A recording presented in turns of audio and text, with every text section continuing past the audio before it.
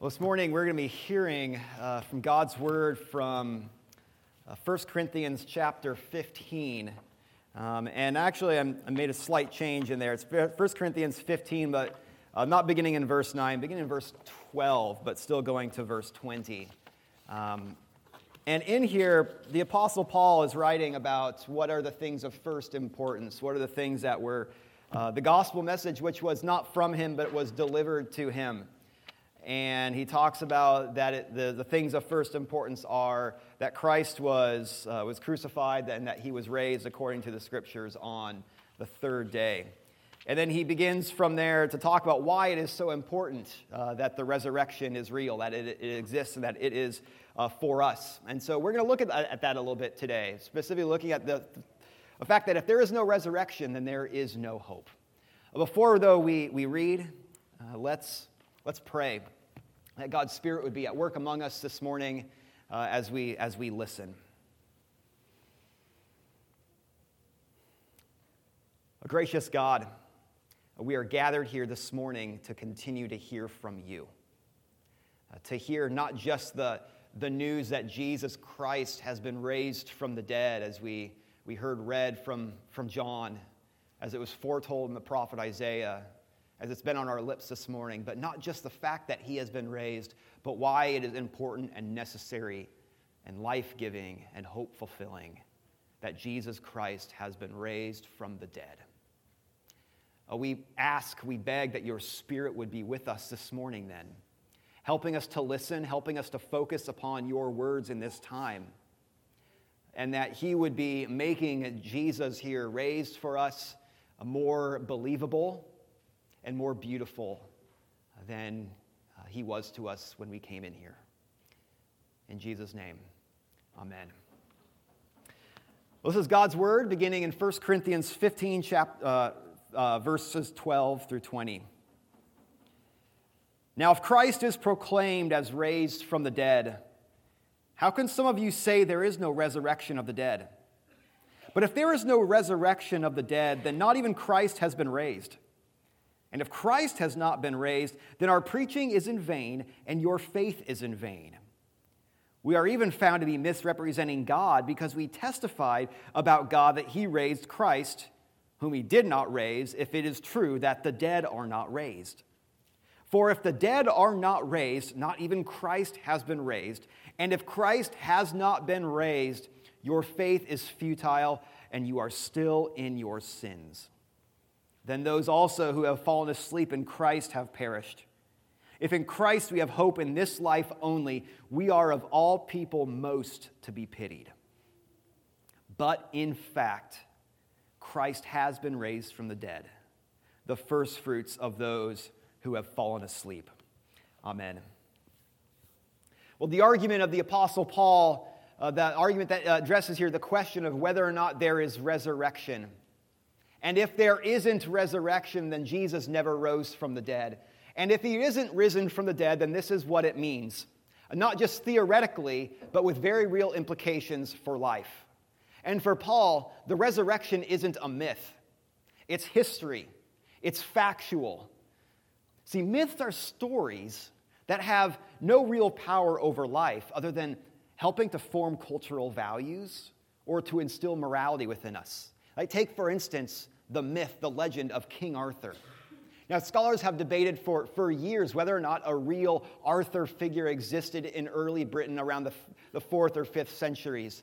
And if he did exist, the reality was probably that he didn't have a legion of knights sitting around a round table, or that he wielded the mythical sword Excalibur, that there was no Lady of the Lake onwards, right? But whether or not King Arthur was real doesn't matter.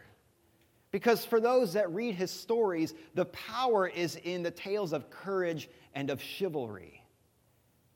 But other than inspiration, what bearing does that have upon the world? It doesn't matter whether or not King Arthur was a real historical figure. It has zero bearing upon the implications of any one of you here. And even for people who live in modern Britain today, it's the same way. It has zero implications.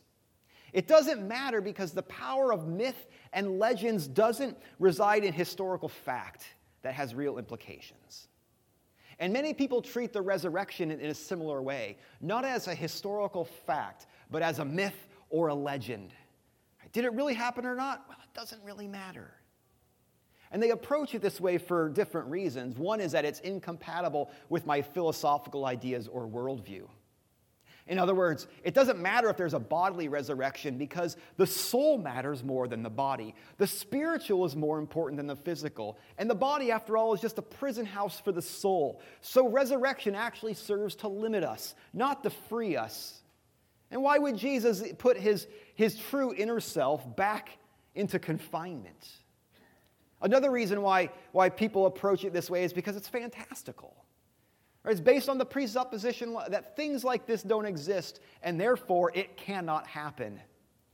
Or even this, too, it has no bearing on my life. Why are we even asking this question? Does it really matter if there's resurrection, let alone if Jesus actually rose from the dead? But for as many reasons why people have for rejecting the resurrection, there are just as many ways as some may hold to some idea, but actually reject it functionally. Right? There are some who affirm the resurrection, but might reject it functionally. Maybe some because they reject, or some people might reject philosophies which deny the resurrection, but they also find themselves to be more influenced by those philosophies than they'd like to think. Right? Believing that the resurrection isn't bodily but spiritual, that real hope for humanity isn't in bodily resurrection, but in our spirits only being lifted to God. And with the conception of eternal hope being spirits floating in the ether, devoid of a resurrected body and in a renewed physical world. Right? Not that Jesus came to only save the soul and the immaterial, not the body and the immaterial, and the material. Or some would also say, well, Christ's resurrection isn't true or literal. There's no historical event, and the power lies in the story that inspires us. Or similarly, well, remembrance is resurrection. We remember Jesus, and he continues on to live today in our hearts and minds and our memories, just like King Arthur. Well, the Apostle Paul was once a skeptic, and he too rejected the resurrection. He lived even as a contemporary of Jesus and likely was even in Jerusalem on the morning of Jesus' resurrection. And he spoke and he wrote to an audience of skeptics. He ministered to both learned Jews and Greeks in the Roman world. And so we need to abandon the idea that these people that Paul was writing to, that these people in the ancient world were pre-modern dupes who would have fallen for anything. Just because they lived in a different time period doesn't make them any more or less fools or more or less prone to believe things than us today. Case in point, social media. How many things do people believe needlessly and strangely because they've read it on social media? Well, Paul spent his days, though, reasoning in the renowned philosophical and educational centers of the great cities of the day. And in this letter that Paul wrote, he was writing to the church at Corinth. Corinth was a city that was located at a major intersection in the Greek world. And so ideas, worldviews, philosophies, all of them converged here. And it was full of people with different beliefs and even full of skeptics. In one sense, it was a place not unlike the Pacific Northwest. So when we read of his arguments and his reasonings regarding resurrection, they aren't merely for an ancient world. They are for us to consider also. And he believed deeply in the resurrection, the notion of resurrection, and specifically of the resurrection of Jesus Christ. He believed it enough to stake his life on it. So the resurrection isn't a myth with perhaps a kernel of truth that then grew into something legendary. It isn't a sentiment that has power in the remembrance of Jesus' life. The fact that Paul was a contemporary of Jesus and he firmly believed in it as a convert, that kills all of those objections. The resurrection is a historical event, and as a real historical event, it has significance for altering the trajectory of human history. And so our thesis this morning is just simply this: resurrection is of primary importance. Enough so that without the resurrection, there is no hope. All right, it's of primary importance, and if there is no resurrection, then there is no hope. There's no hope in the future, there's no hope for the present, and there has never been hope in the past either. And so, beginning here, first, if there's no resurrection, there's no hope. No future hope. All right, everyone yearns for hope. The question is, what does this hope look like? What shape does it take? Is hope something that comes to me now, and it takes care of my needs and concerns in that moment and in whatever situation? Well, the Bible talks about a hope that goes far beyond just the now, and it resolves them for eternity. It doesn't dismiss our concerns that we experience now. It affirms very real tragedy and suffering and difficulty. It doesn't dismiss their validity or their reality. But it also looks at them in light of eternity. It sets forth a hope that transcends the way that we experience life at the moment. All of which here, all of the sufferings, the trials, the difficulties are symptoms of a greater problem. That life is inherently wrecked and it's fallen. That death is a shroud lying over everything and it keeps us in the darkness. And addressing merely the present is to treat only the symptoms while ignoring the disease, acknowledging that there is real suffering and real dis-ease that it causes, but without a hope that extends much further or deeper than the right now. But Jesus, though, offers something different. Jesus offers resurrection, real hope which addresses the real issue, death. The resurrection is the beginning of something new, a hope that extends far beyond the life as we know it now because death is defeated. The God-man, Jesus Christ, put it down by emerging from the tomb. That's the victory of Easter morning. Death and all its power has been overcome. The futility that death brings in our lives is suddenly overshadowed. There's now more than living the uphill battle of life and then dying. There's real hope because death isn't the end. There's hope that transcends the way that we know things right now. The decay and the death that we see all over the world doesn't have the last word for us. And the Bible doesn't just talk about the death of humanity. It talks about the death of the cosmos. The decay of the earth, the way things fall apart in society, the degradation of justice and goodness and truth, everything that we yearn for. See, resurrection isn't an escape from the physical. It's not an overcoming the material. If so, then Jesus wouldn't have been raised in a physical body on that morning. It wouldn't matter if the tomb were empty. His body could have remained dead while his soul continued on. But it's also not being more comfortable with our physical selves. It is renewal of our whole selves, both the spirit and the body. Resurrection is a renewal of the physical. God made all things. He made the material world. He made both our physical and our spiritual selves. And He doesn't elevate one over the other. The soul isn't any more or less important than what the body is. So resurrection isn't escape. It's not freeing the soul from the body. Eternal life, apart from the body, is incomplete. Only when the body and the soul are put back together is wholeness restored. Resurrection gives the hope of our whole selves being put back together properly. But resurrection is also renewal.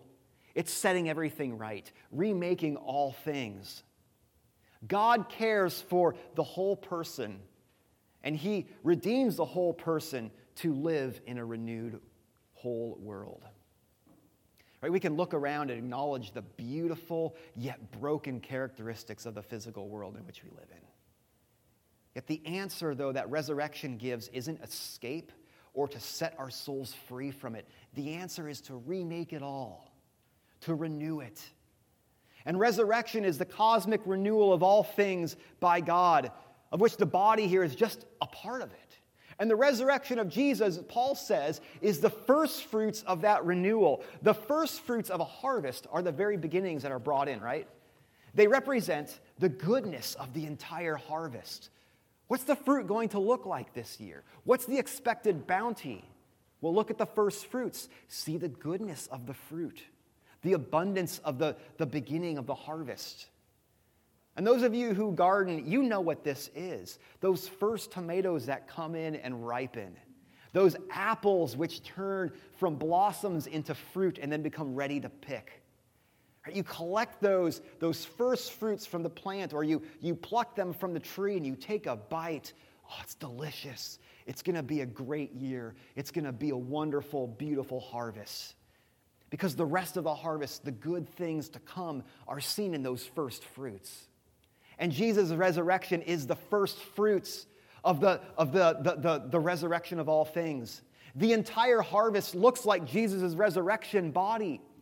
Renewal, glory, life untainted and eternal. And free from death, unable to be touched by death. If Jesus is raised, then death has no final say. It may touch us now in this life. But resurrection cries out that this life isn't everything. And the decay and death of the world doesn't have the last word. See, it's a future that's as secure as Jesus' resurrection body, untouchable and held secure as he himself is in the heavenly places right now in his resurrection body. But second, though, if there's no resurrection, there's not just no future hope. If there's no resurrection, there's no present hope also. Right? The resurrection has future implications. It stakes a claim on what's to be expected. But yet its implications can't be just simply relegated to the future. Future expectations always affect the present life. And in this case, it affects the implications of faith. Right? What we are anticipating affects what we're waiting for and how we wait for it. Anticipating resurrection means that we live oriented towards the hope to come. It's like a compass. It sets the heading for how we live, and it directs us to hope even if we're having a difficult time finding our way. It tells us that life as we experience right now isn't everything, and it yearns for Jesus and it longs for his resurrection to come and to make everything new. And Paul, an ardent believer of all this, he knew the logical progression. If there's no resurrection, then there's no future hope.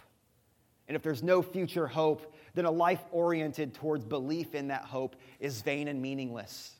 It means that the compass is set to an entirely different heading, and it's leading us along to some place that doesn't exist. If there's no resurrection, then everything, Paul says, everything that you've believed in is invalidated because you've lived according to something false. And by extension, everything that you've given yourself to that is oriented around Jesus' resurrection is invalidated.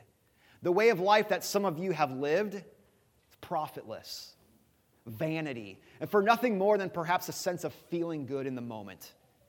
And the way that some of you have suffered, yet borne it up in hope and have not thrown in the towel, then there's been no point to it.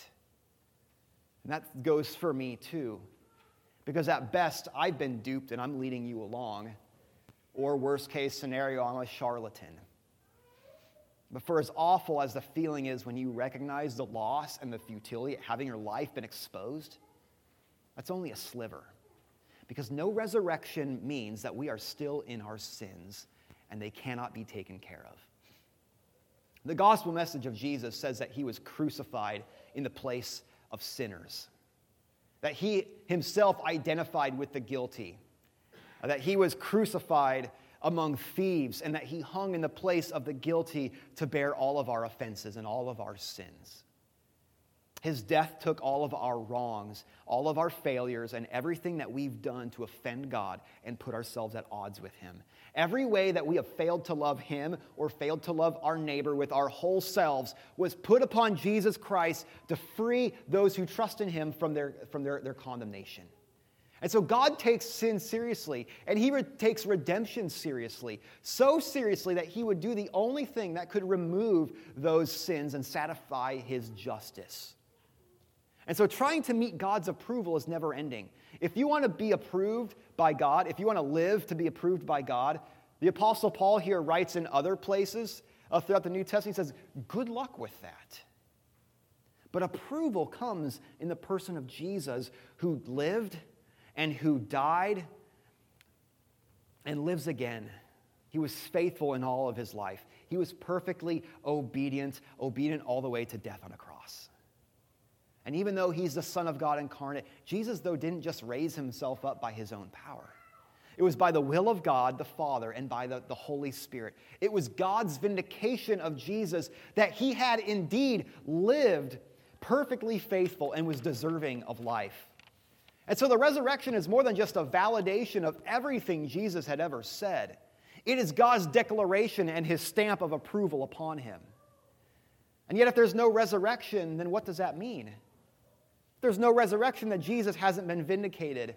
And we who have trusted him are still in our sins, and we are still without God's approval. There is no present hope for escape from our guilt and our condemnation. The life of Jesus doesn't have the final say then. Our record of sin, our history of wrongs, all of that instead would say who we are. And if that's the case, then those of us who believe in the resurrection are to be pitied most of all, because you've lived your life according to a lie. Everything that you have staked your hopes upon, everything that you've lived for, everything that you have trusted in or believed as true, it's all been a lie. And it's all been meaningless. A few years back, my wife and I were on this spree of watching documentaries on Netflix of people who had been caught up in cults. And these documentaries told the stories of those people who, over time, slowly began to realize that they were living according to a horrible lie, a deceiving lie. And then the sense of shock and disillusionment when they would eventually escape or go clear from this cult, it was heartbreaking. They felt betrayed, they felt lost, and they were trying to pick up the broken pieces of their lives, overcome by the sadness of so much that they had given themselves to, and then instead that they had missed out upon so much of the world. See, if there's no future resurrection hope, then how can we have hope in the present? What hope is there in our sufferings and struggles? Everything awful that you go through, every instance of suffering, it's just the status quo. Life is brutal with moments of temporary relief, but then you die. To quote Wesley from The Princess Bride, life is pain. Anyone who says otherwise is just trying to sell you something. And you've missed out upon all the distractions to numb yourself from the suffering, or to take comfort in instead, or to indulge yourself in, and you've missed out. And we, of all people then, Paul says, are the most to be pitied. And all that would be true except for one thing. Christ Jesus has been raised from the dead. Because there is resurrection hope for the future, there is resurrection hope for us in the present. And there is real meaning in the resurrection of Jesus. There is real meaning and hope in life now, and there is real comfort to be had. Real comfort that we can hang our hats on. Real comfort that we can cling to in even the darkest moments around us. And perhaps this has been highlighted no better than thinking about the events last week of the shooting in Nashville. As students and faculty at a school that is affiliated with one of our sister churches here were mercilessly gunned down. And what hope is there in a situation like that? What hope or comfort is there when you have parents who have suffered the deepest loss, the loss of a child by senseless violence? What hope for those families of the faculty was there for something like that? Friends, the hope is resurrection.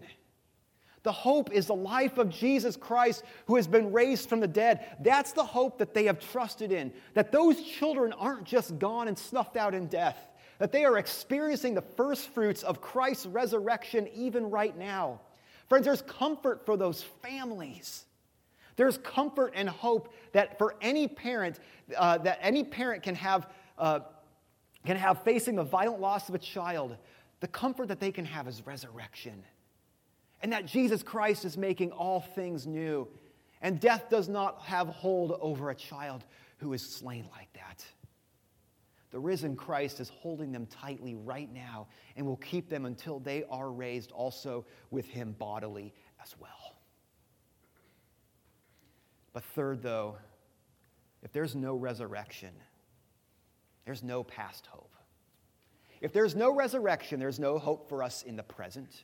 And if there's no hope for us in the present, then there's no hope for those who came before us. If Christ hasn't been raised, then their belief was also in vain. They were always hopeless. And like us, they lived lives of vanity. They gave themselves for nothing. Their faith was futile too. And they succumbed to the same fate of the status quo, just like all of us will. Our dead ancestors then have faced a silent fate. And if indeed there is no vindication of Christ and of ourselves in him, then it's an even worse fate. And as the future, though, presses into the present with its implications, though, so also the past pushes into the present. Right? The present is sandwiched in between the future and the past. And the same old story of the world for us right now just continues onwards with no change. Birth, life, death, and emptiness. And it continues uninterrupted for those who are still to come. It's the same story that has those before us would have been lived, the same story the story that we are living, the same story for our children after us. Is there anything that we can think of to do to actually reverse all of this, right? From what hasn't been able to happen? Is there any way that we can stop or interrupt the story? There is. Not from us, but because Christ has been raised from the dead. That's the interruption of the story without hope. The cycle of suffering and death has been broken. Renewal and hope has broken through with the resurrection of Jesus Christ, and all things will be made well in the glory of his resurrection body. The suffering and pain of human history has an end. There is a finality to it. The resurrection says so. Jesus says so, and he will bathe everyone who believes in him with his resurrection power to be with him in a world full of his resurrection power. History's been altered. The trajectory has been changed. And so here's the question then. The question for all of us to ponder and consider, no matter who you are. Whether if you've been walking in the faith for a long time, whether if you're new here and this is all strange to you, whether you have professed faith in the resurrection, but you even have doubts yourself. Is there a resurrection? That's the question. Is there a resurrection? Has Jesus been raised? And if you say no, here's a second question then to honestly consider. Why? Are you already predisposed to not believing that resurrection is possible? I know it's not something that any of us have ever witnessed, but does that make it not so? Does that make it impossible? See, this isn't something that merely weak-minded people hold to or have been irrationally convinced of, or that can't happen because we say it can't happen. Right? Some of the greatest minds in human history have believed in the literalness of the resurrection. Some of the great philosophers in Western history, people like Augustine, Thomas Aquinas, titans of the mind. Scientists from a diversity of fields and eras, all the way from Copernicus to Blaise Pascal to Francis Bacon to James Clerk Maxwell. But see, ultimately, though, the resurrection doesn't revolve around science. It's not a philosophical question. It's a historical question. And if you don't believe that the tomb was empty on that Sunday morning 2,000 years ago, then you must prove an alternate and a more believable narrative to explain all of the undeniable historical events that happened, that can be agreed upon in the first few centuries. I mean, for one thing, who was it that first went to the tomb? We heard it this morning. It was women. And you know what? This isn't saying anything other than just what it was in that time period. The testimony of women would not have held up in court. It was regarded as not very trustworthy. But so you have the reports of the first people for the tomb from people who weren't considered trustworthy. And then the remaining 11 disciples of Jesus, they believed that the tomb was empty. Because if not, then they kept up a lie. And why would those men, unpopular because they followed a crucified Messiah, why would they keep up that lie? They actively instead worked to spread it. They gave up their lives for it, even all the way until death among a hostile Jewish social religious culture that was offended by it. You have to give a motive to that.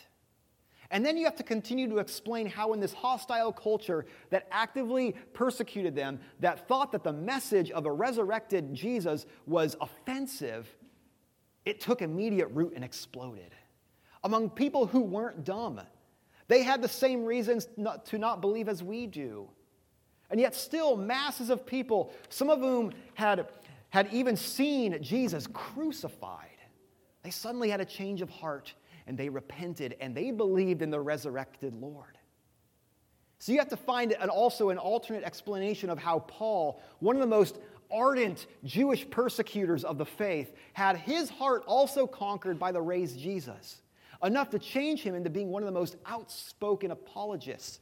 You have to explain how the news of the empty tomb then continued to spread across the entire known world, across the Roman Empire, despite hostility and persecution.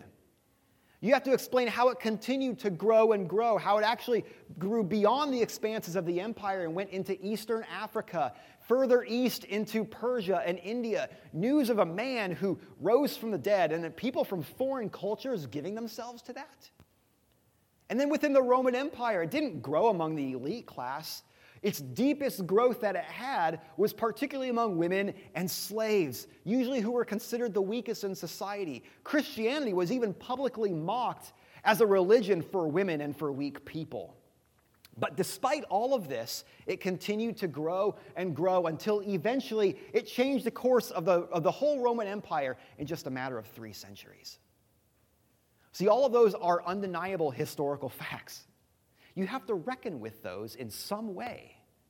And if you're going to disregard the resurrection event, then you have to provide some alternate narrative, a more believable narrative, to explain all of those historical facts there. Jesus wasn't actually raised. But don't just stop there. If you want to hold on to some vestige of hope amid all of the suffering in the world, then you must also come up with an alternative narrative that simultaneously gives true hope. Or else history is meaningless for the present and the future. Friends, the resurrection is a true story. And like all good stories, it stokes our imaginations. And the true story of Christ having risen from the grave, reversing the trajectory of the world from suffering into hope, that's a beautiful story. And that gets our imaginations to run wild. It's a beautiful story. As we see, it's also a believable story. The story of a God who saw us in our death, our sin, our misery, and he gave his very Son, crucified and risen, to give us life and glory unlike the world has ever seen. Life and glory unimaginable. All praise to the risen Lord, Jesus Christ. Let's pray. Lord, the words of the Apostle Paul are not just his words, they are your words inspired by your Holy Spirit, and they are so true. If there is no resurrection, then there is no hope for us. But the good news that we celebrate today is that Christ Jesus has been raised from the dead, that he has reversed the trajectory of the world, that he has turned the curse upside down, taking it upon himself and then causing glory and new life to burst upon this world. And so give us hope. Give us a hope amid our sufferings. Give us hope that's not just oriented to the future, but a hope that's that looks to everything going on in us right now and points us to the hope that is in Jesus Christ to come. Open our eyes and our hearts. Perhaps this is the first time that we've ever really considered the resurrection. Father, by your Spirit, would you open us up to that, to think clearly about it, to have hearts that are softened and hearts that love and believe. And prepare our hearts now as we approach the table that the risen Lord Jesus prepares for us to strengthen us in our faith. In Jesus' name, amen.